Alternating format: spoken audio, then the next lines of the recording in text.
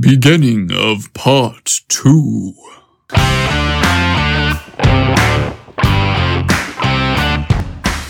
Welcome to Part 2 of The Haunted House. I'm glad you're back and ready for the rest of our steamy story. What's that smell, you ask? I smudged. I don't know about you, but I've been sitting here while Mason goes into this haunted house without a bit of protection. Here, put on this garlic necklace. I know there are no vampires in this story, but you can never be too careful. So, if you're ready, let's pick up where we left off.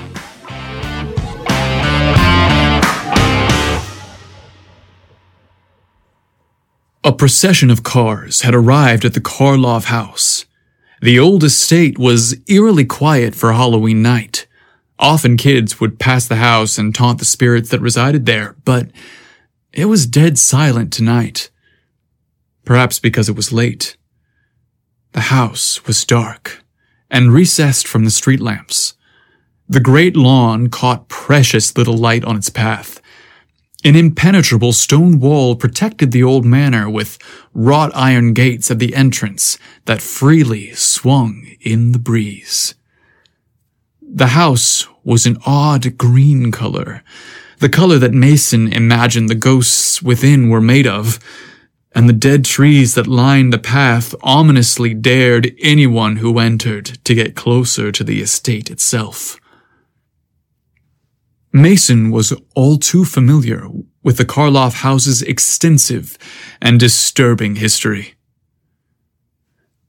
The home was the site of the Karloff killings in the late 1970s. It was when an escaped serial killer named One-Eyed Carl, on the run from authorities, attempted to find refuge in the large manor. The story has it, he found the front door of the home left carelessly open, and soon the owner, Brendan Karloff, an esteemed statesman, and his family would lie victim to the madman on the run. It's a tragic and terrifying tale that kept Mason up at night as a child. The chilling account of the horrors that had transpired in that house was as follows. Carl would come out of the attic through the crawl space at night, eat the family's food, and then go out in the town looking for townspeople to murder. These strange and random killings baffled the police, since they had no leads to who it was or where the killer's hideout was. It wasn't until noon on Halloween 1978 when Mr. Karloff went up to the attic to put a jack-o'-lantern in the window and found One-Eyed Carl sleeping. He attempted to retreat quietly from the attic to call the police, but the creaky floorboards of the old house gave him away. One-Eyed Carl woke up and chased the entire family throughout the house with an axe. He threatened to cut them up into pieces, but rather than chop them up like his other victims, he left the family tied in the basement to die. Old One-Eyed Carl continued to live in the house for weeks without anyone suspecting foul play, until the utility man came to check the meter on the side of the house.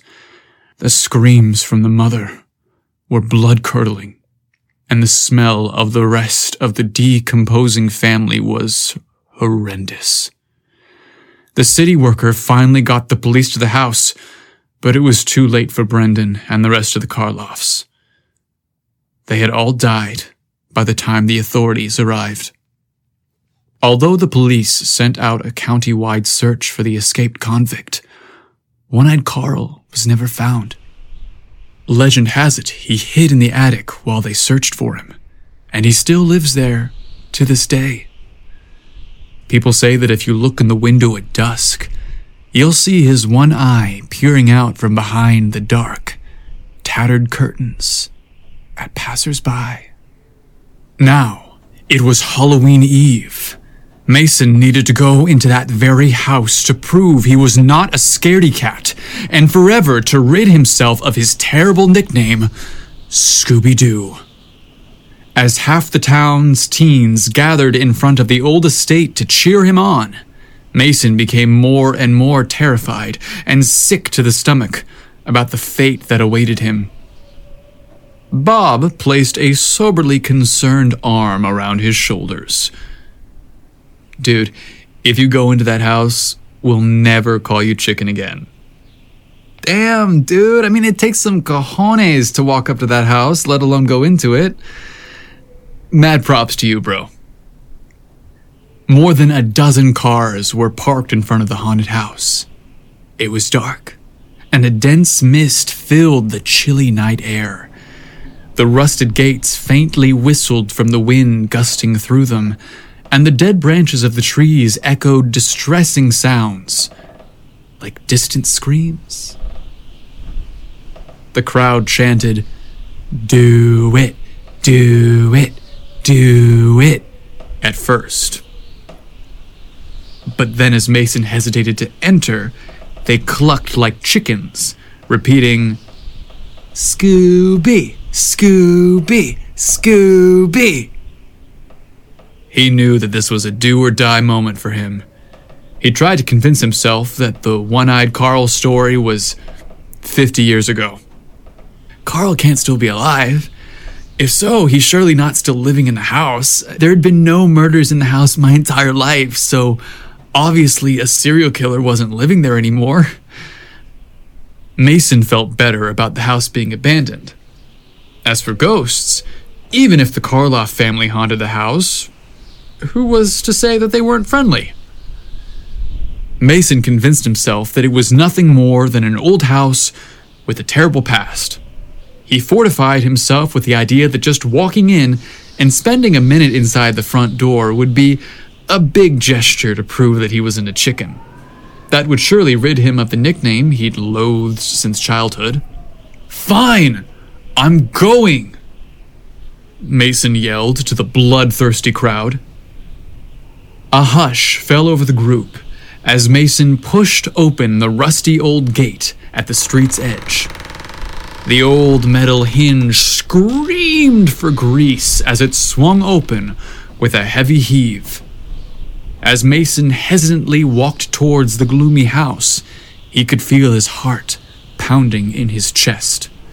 With each painful step, his dread and fear grew more crippling as he repeated, "It's just a silly old abandoned house. There's nothing to be frightened about." As misfortune would have it, it was now midnight, the witching hour, and the exact moment that Mason's hand reached for the doorknob. He again quietly pleaded, "Please, God, make this door locked. Everyone will see that I tried, but couldn't enter the house." Mason had barely touched the door. In fact, he may not have even touched it when it slowly and menacingly screeched open, as if daring him to enter. A lump formed in his throat.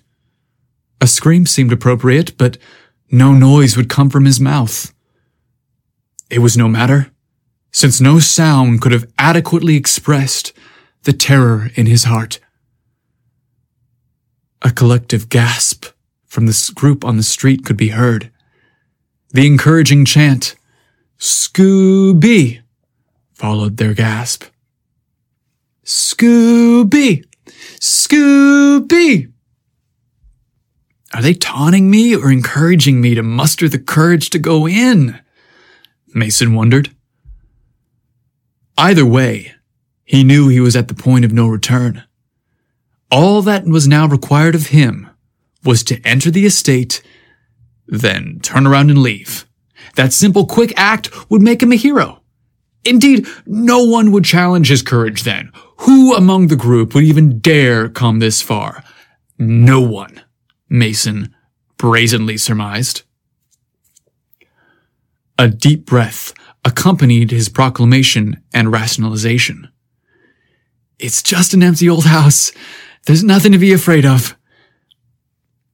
Mason closed his eyes and stepped into the doorway of the old estate. Once inside, he slowly, carefully took a peek.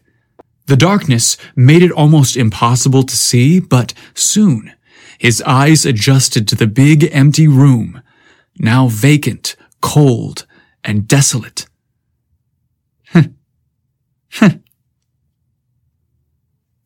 Not so bad. It's pretty cool in a macabre kind of way.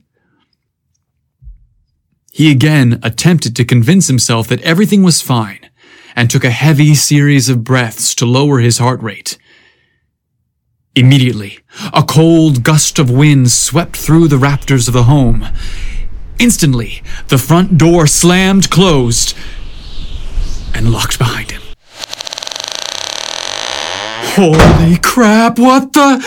Mason screamed loud enough to wake whoever may have been sleeping or dead nearby. Instinctively, he grabbed the doorknob tight and furiously attempted to exit. The steely old doorknob wouldn't budge. The house was intent on keeping him hostage. On cue, the wind howled like a sickly laugh throughout the room. Oh, hell no! I'm not staying in here for another second. The windows were covered in dark, heavy fabric. Mason was quick to attempt to open them and climb out. Was it the years of paint that cemented them shut? Or the crusty old locks that refused to relent?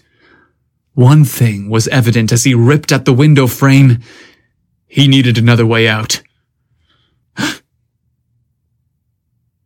An eerie, purple glow illuminated a long, foreboding hallway across from him.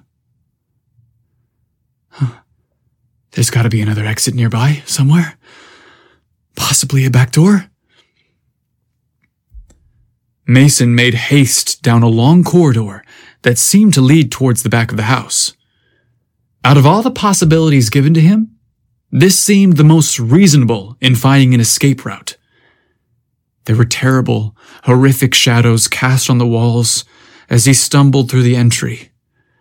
At first, Mason didn't notice them. He dismissed them as innocent silhouettes cast through the trees as the wind blew, but upon closer inspection, he realized there was no light coming in from the outside. The dark shapes were sinister and alive. He quickened his pace, but then felt the floorboard shift below his feet. The wooden planks under his feet taunted him. From the far end of the corridor, a room was clearly within sight. Mason prayed he had reached the back of the house and a door that provided an exit. He darted towards the space, eager to escape the hallway that taunted him. Once inside the room at the estate's rear, he noticed the space was filled with antique medical apparatuses.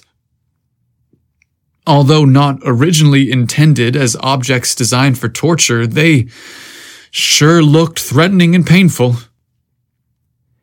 It was then that it occurred to Mason that he was now in One-Eyed Carl's hideout. Perhaps the old psychopath was still alive. Could Mason have walked into a trap he had set to capture trespassers? Mason quickly turned to head back down the hall he had just escaped from. Returning to the front of the house seemed the only way to go, since there was no way he'd allow himself to remain in One-Eyed Carl's lair. As Mason turned back toward the hall, a menacing shape manifested in the distance. Oh, it was enormous, imposing, and carried an unwieldy weapon. Mason panicked and retreated. As he stepped backward, he stumbled over a footrest in the center of the room. With his compromised balance and his weakened, sprained ankle too tired to hold him up, his leg buckled beneath him. Mason hit the floor like a bag of sand. Mason knew standing would be impossible, let alone escaping. The dark, daunting shape quickly approached as it held what was clearly an axe in his hands. It was impossible to see his captor's face, but he knew it was One-Eyed Carl coming for him, as he wielded the same weapon of death that he had killed all the local townsfolk with 50 years prior. Mason emphatically crawled backward away from the shape. He looked desperately around the room. Perhaps these old tools from yesteryear could provide him with a weapon so that he might protect himself. Mason knew it was futile, but he needed to try. He instinctively called out, pleading with the killer. "Please, don't kill me. I shouldn't have entered your house. I'm only a student." The screams and cries seemed only to excite the ghoulish shape. It now approached faster and became more menacing. "Please, let me live!" Mason wailed once more in desperation. The hulking figure was now upon him. The ominous identity loomed over Mason, seemingly about to overtake him as he lay helpless on the floor. The terrifying, massive creature loudly spoke. "Dude, don't be afraid. Chill. It's just me. I'm here to help you." Mason's eyes were now closed as he was sprawled out on the floor in terror. What did I just hear? Is One-Eyed Carl sparing my life? Cautiously, Mason looked up to see the demon showing him mercy. Again, the figure spoke. "I'm so sorry, man. I tried not to scare you." Now, not only was Mason confused, but he knew he recognized that voice. Could it be that the figure standing over him was not a ghoul? As Mason peered through the darkness, he was shocked and relieved to see that it was Thad standing by him. Rather than brandishing an axe or weapon, he held crutches for his ankle. He kneeled close to Mason.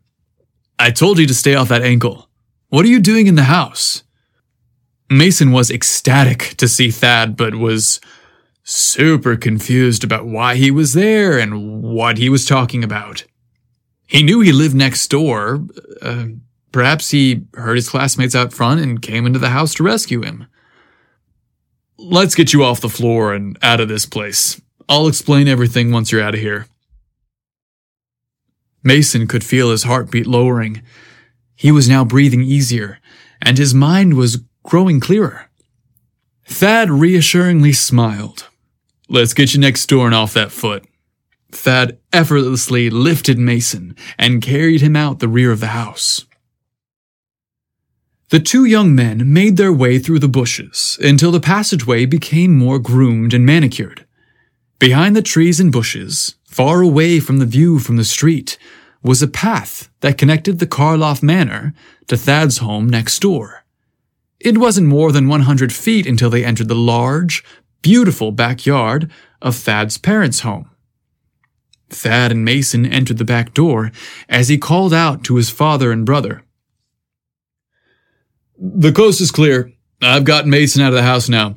You can reset the house and do what you want with whoever enters tonight. We'll be in my room. Try not to bother us, please." Thad sweetly looked Mason in the eyes and whispered, "Mind if I bring you to my room so you can rest?" Mason certainly was okay with that suggestion. Thad's room was on the outskirts of the back area of the house. Besides being unusually large, it looked like any other young man's room, except for motors, lights, engine parts, and various mechanical devices strategically placed on shelves. Thad gently sat Mason on the edge of his bed. He knew more explanation of the house next door was needed to satisfy Mason's curiosity. "I know my family is weird. We got it from my grandpops. My mom's maiden name was Karloff. He loved a good ghost story, and when my grandmother died, he moved in with us. People started making up stories about the house being haunted since no one lived there anymore, and it got kind of worn down. Pops found it hilarious that folks thought it was haunted, so he leaned into it. Now it's kind of an inside joke for my family. Plus, it's something we all love doing together. We tinker with making devices to scare anyone who trespasses into the house. We made all those things with the front door slamming, the shapes on the wall, and the floor moving. I love anything mechanical. My dad and I created all those effects to scare off the kids who came here wanting to trash the place." Mason was shocked. He then asked about One-Eyed Carl. Thad laughed innocently. "My brother made up all that stuff about One-Eyed Carl. He wanted to see just how crazy of a story people would believe. We all find it fun. I think the kids in the town like it too. Makes Halloween a bit more exciting. Who doesn't love having a haunted house in their town, right?" Mason had never thought about it like that way before. It was true he grew up terrified of the house and its stories. He realized the myths around old One-Eyed Carl and the Karloff estate were probably where he developed his love for scary movies. Now that he knew the haunted house was no longer occupied by ghosts, goblins, ghouls, and serial killers, he was a bit saddened to know the truth. Discovering a haunted house wasn't haunted on Halloween was kind of like finding out there was no Santa Claus on Christmas. Thad slid closer to Mason on the bed. "I've noticed you walking by my house every day to go to school. That's the reason that I'm always outside tinkering with something. I'll admit it's my lame excuse to say hello. I can't tell you how happy I was when you fell over that rock the other day." Mason laughed. "That's an odd but sweet thing to say. But I know what you mean." Thad sat closer to Mason and leaned to whisper in his ear. "Hey, that ankle looks pretty bad. I'd suggest staying off your feet. What do you think about lying down for a bit?" Mason leaned forward and gently kissed Thad. Their lips touched softly, tenderly. It was sweet and honest. Mason didn't expect this macho stud to be so thoughtful and compassionate. Thad pulled off his black t-shirt, revealing his chiseled, sculpted body. Now it was Mason's turn to show off how much effort he had put into the gym the last few months. Although he wasn't in his Hulk costume, he felt proud of how defined his body was, and was eager to share it with Thad. Mason flirtatiously teased, "I think I need to elevate this foot." Thad breathed heavily, clearly turned on. You just suffered a traumatic experience, especially after all you've been through.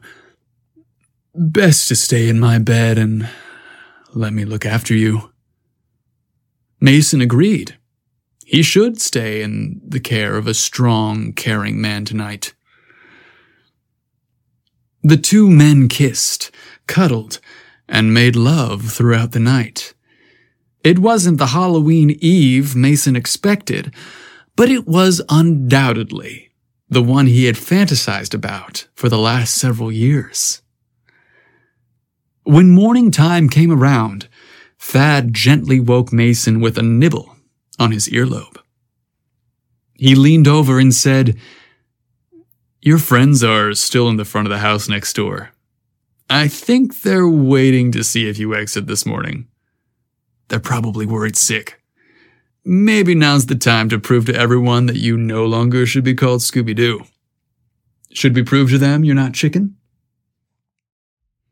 Mason smiled as he agreed and made haste to get dressed. Thad escorted Mason through the backyard and into the back entrance of the house. Now, the once terrifying place looked oddly beautiful and majestic in the light. The two young men made their way through the house and prepared for Mason's triumphant exit through the front door. "Before seeing your friends, would you be available for dinner tonight? I know an amazing little restaurant nearby. It'll be a proper first date, if you're up for it," Thad asked. Mason kissed Thad deeply and answered, "I'll be by at 8. Thank you for last night. It was the best Halloween I'd ever had. For a lot of reasons." Thad smirked humbly. "I enjoyed it too. See you tonight." Mason opened the front door of the estate and stood for a minute. He took a long, leisurely breath and began a confident stride across the porch, through the front lawn to his friends' cars. Rebecca was the first to spot Mason exiting the house. She started yelling, "It's Mason! He spent the night! He did it! Here he comes!" Mason strutted with a hobble across the dry, dead grass and through the rusty, squeaky gates towards the smattering of students who spent the night waiting for him. Bob excitedly called out, "I can't believe you spent the night in there! Dude, you're the boss! What brass balls you got!" Rebecca was equally impressed. "I have to admit, I never thought you'd enter, let alone spend the night. You're easily the bravest guy in town." Mason casually stated, "No biggie. A few creepy ghosts, goblins, and a serial killer. I managed." Without another word, he strolled away, strutting towards his house, leaving his friends bewildered and amazed. The word soon spread around town about how Mason braved the dreaded Karloff estate. Despite all the terrifying, otherworldly threats the haunted house had taunted him with, Mason was undoubtedly the bravest guy in town. He wasn't frightened off by the terrifying demons and goblins within. Besides the good fortune of never hearing the nickname Scooby again, Mason found an additional reason to love Halloween. Every year, he and his boyfriend, Thad, watched the neighborhood kids attempt to do what Mason did that infamous Halloween Eve night. Spend an entire night in the Karloff estate. The few who dared never seemed to get past the front room before running out, terrified. They know that deeper inside that old estate, One-Eyed Carl and his army of ghastly ghouls and demons awaited them. Well, it sounds like the things that go bump in the night were Thad and Mason. Now, good for them. They definitely bump pumpkins that Halloween Eve. That's a phrase, right? We hope we have shown you a scary good time tonight. If so, we'd be grateful if you share one more treat with us this Halloween. And that would be showing your support for Steamy Stories by treating us to a coffee by clicking on the Buy Us a Coffee button in the description of this episode. Or you can find it on our website, SteamyStoriesPodcast.com. That's it for now. If you'll excuse me, I'm heading back to the graveyard. I want to see if I can tickle someone else's funny bone before midnight. If nothing else, maybe I find a skull. Everybody loves a little head.